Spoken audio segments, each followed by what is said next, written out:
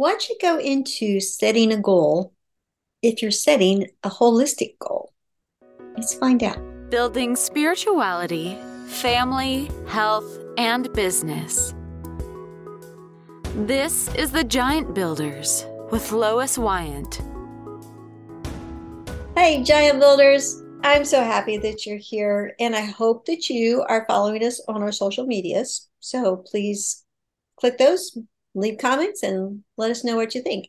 Also, if you have anybody or you are somebody that you think would be a good guest for the Giant Builders, let me know. So today's guest is Karen Cleveland. Hi, Karen. How are Yep. you? I'm good. Thank you. How are Good. you? I'm great. It's sunny outside and it's warm and things Nice. are good. Yeah, the So sun helps. can you tell our listeners a little bit about yourself and what you do? Oh, sure. I'd love to. So I include a lot of things in what I do. I'm a little bit of a minister, a New Thought minister. I'm a little bit animal connection specialist, and I take people on safaris to help initiate kind of a transformation because you can go on safari and watch animals, or you can really use it as a transformation tool, which I've recently began to start to focus on. But I also work one-on-one with people, or usually groups, teaching how to align our goals with our dreams, because I believe it's a holistic approach about making sure we're following our heart's desire and not what someone else wants for us, because that, leads to just dissatisfaction and wanting to change something again. Okay, well, I am a goal setter, but what do you That's mean by a holistic approach? okay. Yeah, good question. I believe that we need to include spirit, mind, body. We need the body has a bunch of components, listening to our emotions in our body, and actually using it as the force for movement, right, for doing it. And our mind, of course, takes us down all kinds of wrong roads sometimes. So when we really get to what I'm calling spirit, but I actually meant soul, um, it uh, it really helps us get back to what we need for our soul's development, like kind of why we're here. It's not exactly purpose, but it's a little bit what we're here to do for ourselves before we start figuring out what we're doing for other people. So aligning the three, the soul, the mind, and the body. Okay, that, Yeah. that sounds, I think I understand, but can you give me some like tips on how this works? Sure. So I start with a process. I really, what don't you like about life? What's going on that's not working? And it might be checking in with your emotions, like when don't you feel good? When are you unhappy? When, what triggers you that you don't feel good? But it might also be a physical sign. So it might be, you feel sick when you go into a certain building, like a work building, or um you get headaches at a certain time. So it's looking at both physical and emotional feelings in response to our life to help identify what's not working for us, and then also recognizing what feels good. So when do we feel our best? When are we most energized? What's making us smile or laugh? That kind of things. So looking at our emotions, and then from that coming up with, like, well, what's a vision for our life? What would feel good? How can I move forward in a way that would actually feel better? There's always times we don't feel good. I'm not saying it's a perfect path, and there's always things that happen, of course. But moving forward in a direction that overall makes us feel better, I guess a better starting point, a more meaningful starting point for us than like struggling, than feeling bad about where we are in our life. So kind of a higher, better starting point.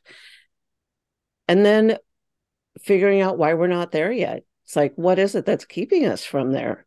Is it some mindset issue that we believe some story someone told us one day that we can't have it or that we're not good enough to do it?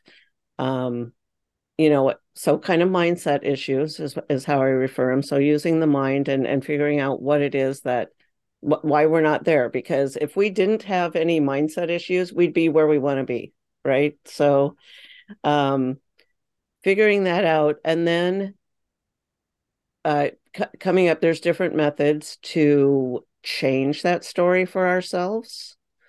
So I had a big story personally that I believed a single woman in Seattle could not buy a home by herself. And I don't know where I got that belief from, but it was a very, very strong belief. Once I divorced I was in a divorce situation, and we had, what do you call it, foreclosure, and filed bankruptcy. And I just thought, I'm never going to be able to buy a house by myself. And once I realized I had that belief, I looked around. It's like, well, there are other women in Seattle that have bought their own homes. So it's possible. It's not impossible. So why don't I think I can do it? So then looking at those deeper beliefs on why I thought I couldn't do it, I thought I couldn't ever make enough money or have a down payment or have good enough credit, all these things. So working on that, on those beliefs, because sometimes it might look like a fact, like I had bad credit. Looks like a fact. However, once I started working on that, I realized it was an assumption. So I assumed you had to have good credit. And the fact is, my credit didn't change between the time I started doing the process and started actually looking for houses. It's just that I had an assumption on what was going to be possible. So, looked like it was absolutely true, but it didn't have to be the truth for my story. So then, so we start working on that, and then making a plan and I call them spiritual practices, but they can be anything from, mindset work, which might be affirmations or gratitude or forgiveness or even meditation, visualizations, all these different practices that help us move us into a different space where we believe in the possibilities for our life. And then checking in again. So as we're making progress, whatever our goal is, we've checked in during that process. We've checked in with what's my true desire, with what, back at the very beginning when we're visioning what's possible. It's also checking in with, is this something that's truly my desire? Is this something that society tells me I should do? Is this something that my parents want for me? Wherever it's coming in from. So then once we start the process, continually checking in with all our emotions, our body, how am I feeling about this? And do we realign? Are we on track? How's it going? So it's not always, quick and easy. There's work to be done, but in the end, I believe it's leads to a far more satisfying and meaningful life than struggling. I mean, I believed life was just happening to me. And finally, at one point, I was like, you know what? I've got to try something because this doesn't work for me anymore. Yeah. Okay. Is there a difference between a goal and a true desire? There is. So I would say goals are the pathway to our true desires, actually. But it doesn't have to be. So a goal can be anything. I can have a goal to get, a job, which might not be my true desire, but it might help support my true desire, or it might be just the first step of getting to where I want to go. So I do believe they're different. I do sometimes use them interchangeably, which they're not really, but they can be similar. Yeah. Yeah. So what all needs to be like put together to make a plan succeed? Oh, great question. Yeah, to make it succeed, uh, number one is commitment. I mean, dedication, and belief in yourself. But so once you commit to yourself, that it's possible, that you have hope and you believe it's possible.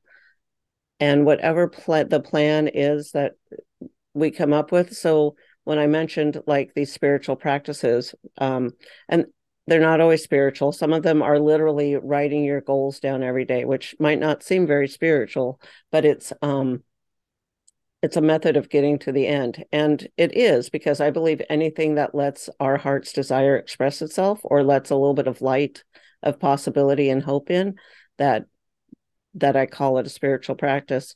So so to answer your question, the dedication, making the plan, and making the plan according to you and the way you work. So what works for me might not work for you, and that's okay, but we'll try these different things, because we don't know what works for you if you don't know what works for you yet, right? So we try different things and then figure out what's going to work, at least for the next couple of weeks or month, give it a shot, and work the plan. But honestly, I think commitment to yourself is the number one priority. That's pretty Yeah. important. So you mentioned safaris. Can you expand on that for me? Oh, yeah, absolutely. What I've realized over the last several years, so I first went on a safari over 5 years ago, or I think even longer, but thinking I was going to go on this bucket list trip, once in a lifetime. I would come home and, show people pictures and then move on to the next thing.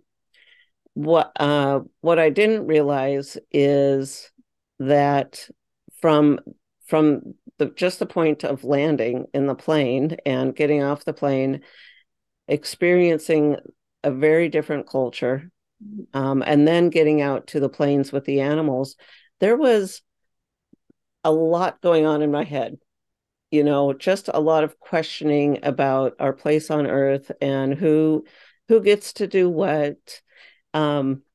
So then I started so I went on the safari. It was magical. Day after day, it just got better. And I talked to the tour guide at the end, or the driver guide, and I'm like, more people need to do this. I need to help other people do this. So we talked about it and figured out, what might happen. So I took a group. Shortly after that, I got a group together to go. And honestly, it was on hold for a few years because of COVID. Mm. I have a big group going this year, but what I do is I've realized, and I've been back several times. So I ended up meeting a man, and it's a long story. And so I actually go to Kenya quite a bit, and I go to some of my favorite safari places. But when you're out in with the wild animals and they're in their divine natural state, they can stay or go. They don't have to be around you. They're not, captive. They can stay and interact with you, or they can leave. And they look at you and they connect with you. And, I do some, now I help the people with me do some like energetic exercises and connection exercises. But when you're connecting with this wild animal, like for example, if you drive around a corner and there's an elephant or a giraffe or a zebra, and they are just looking you in the eye, and you're connected with them for a minute, 5 minutes, your priorities in life begin to settle. So you begin to see, and this happens day after day, for a number of days, you begin to see what's not so important in your life, because these animals are living in the present always. If they weren't, giraffes and zebras and all the antelope would have all these stress related diseases because there's predators out there, and they don't. So they're always living in the present. And they help us when we intentionally connect with them and their wisdom and their oneness of everything. And I think that's what I come down to is the connectedness of everything. It really helps you see what's important. And I think it's a really good starting point, or it doesn't have to be a starting point. It can be a midpoint to any kind of transformation, anything that you want to change in your life. But I definitely think it's a catalyst for change. It changed my life, tremendously. I have a completely different life than I had before I went on safari. So, and part of it is taking other people to experience this as well. So, uh, but the connection out there, and being able to know what questions to ask yourself and to contemplate on, and to take the time to actually do that instead of coming back home, going back to work. And even if it's a job you like, if you just forget everything that happened, I don't know anyone that's come home from a safari and hasn't thought it was, a fantastic experience, even if they're not, no matter who they're with and who they're doing it with. There's an opportunity there, though. And I think it's a missed opportunity for a lot of people to actually look at what's more for me, you know. Mm. Yeah. That's wonderful. Yeah. How do you keep up with your skill? Like, what type of educational processes do you continue with? Um, my mom was just asking me the other day how I knew something, and I'm like, well, I take classes, Mom. It's like, well, she has a little bit of dementia. She's like, but you don't still go to school. It's like, well, no, I don't still go to school, but I do learn. I guess I'm a forever student. Mm. I read, I listen to a lot of Me podcasts. too. Yeah. Yeah, you too. Yeah. It's amazing, the information that's available to us. So it's a matter of picking what we want to know about our interest areas and pursuing that. But I also spend a lot of time in I call it meditation and prayer, but it's kind of a contemplation. It's kind of an exchange with, what I call my divine team, my leadership team, about, is there anything special, any area I should move toward today? Is there anything new to do? But there's some groups I follow and webinars and such that are very insightful. And I think for me, they help open my mind a little bit more about what's possible out there and what new things are available. So, yeah, podcasts have become actually one of my new friends. I did listen to audiobooks for a long time. And now I guess I like the shorter messages, just Mm. as important though and informative. Yeah. Great. So tell me, what would be like a first meeting? Do you do groups or one-on-one? How do you work that? I was doing one-on-ones. I'm kind of shifting out of that a little bit because I really like the group dynamic of learning from the other people. So if people want to, know what it's like to work with me, it's I usually do a lot of free webinars. I haven't had any for the last couple months because I'm reorganizing things a little bit. But I think it's important for people to get to know who I am. You know, I know I want to know who the person is before I work with them, right? So, and I just assume the same is true with other people. I want to make sure it's a right fit.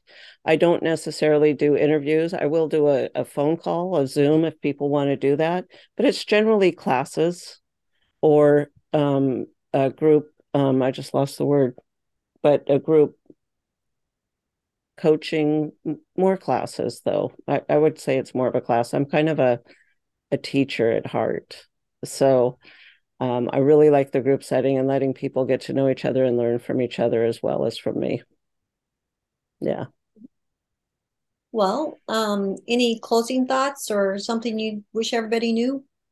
You know, I think I wish everyone knew that there is hope, that it can be okay, that things can change, and it's not always easy, but there's absolutely an opportunity for some kind of change if something's not going well.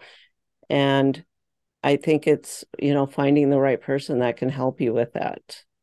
because I mean, I struggled for quite a while, payday loan to payday loan, and, financially, and just where I was personally with myself.